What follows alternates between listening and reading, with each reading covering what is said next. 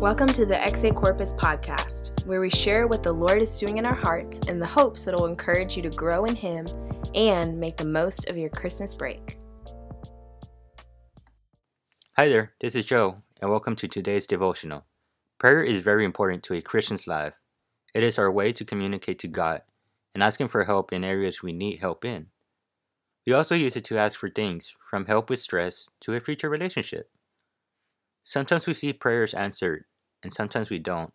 But is that true? Are they left unanswered?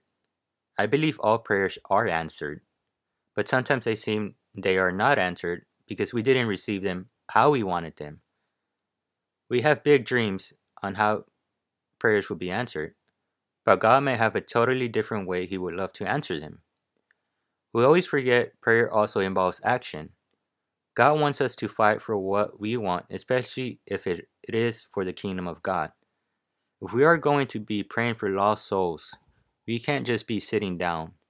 We need to stand up and go look for those lost souls that God has prepared for us. This goes for a lot of prayers. They require action. If you act on a prayer, it shows you believe God can do it because you are speaking life to it. If you pray and do nothing, sooner or later you will forget about that prayer. God is patient with answering prayers to see if that prayer is ready to be answered or if you really desire it or not. The biggest example I can give is me receiving a kidney transplant. Me and my friends prayed for many years for it to happen, but it took a while. After I received the transplant, I realized that every year I was waiting for this kidney, it was preparing me. I would have not seen the value of this kidney if I would have received it on day one. Each prayer we prayed just made me appreciate my health and desire to take care of my body.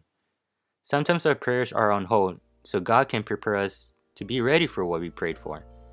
Prayer is a wonderful thing, but always make sure that whatever you pray for, that you are willing to be part of it and care for it. The challenge of the day is read Matthew 21:22 and write down prayers that God has answered already to remember the great things God has done for you.